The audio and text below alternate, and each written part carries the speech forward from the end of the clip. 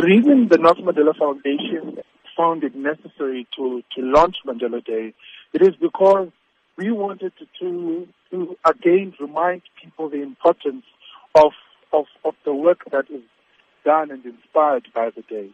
But especially as well is to also introduce the new theme that we're adopting within Mandela Day, which is action against poverty.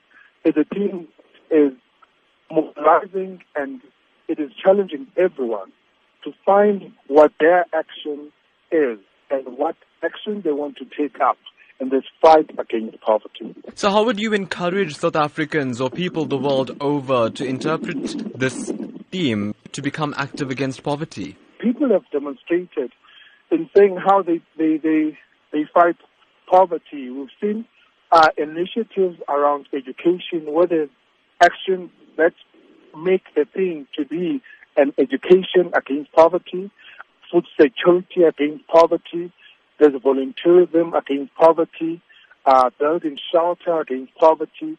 So these are all the actions people have identified with. And where we've seen a lot of other programs that quietly focus on education and literacy, and a lot of other programs that are based around food security and building sustainable gardens and sustainable food supply. And those are the actions that we're talking about. When you're saying find your action, that becomes your action against poverty. So any innovative ways this year for citizens to become involved? Because I know that the Nelson Mandela Foundation often creates great platforms for citizens to partner with the foundation to take this global day forward. Today has also has shown to be also evidence of those great platforms where people interact, because we've had lots of campaigns and stakeholders exhibit what their work they're doing around Mandela Day.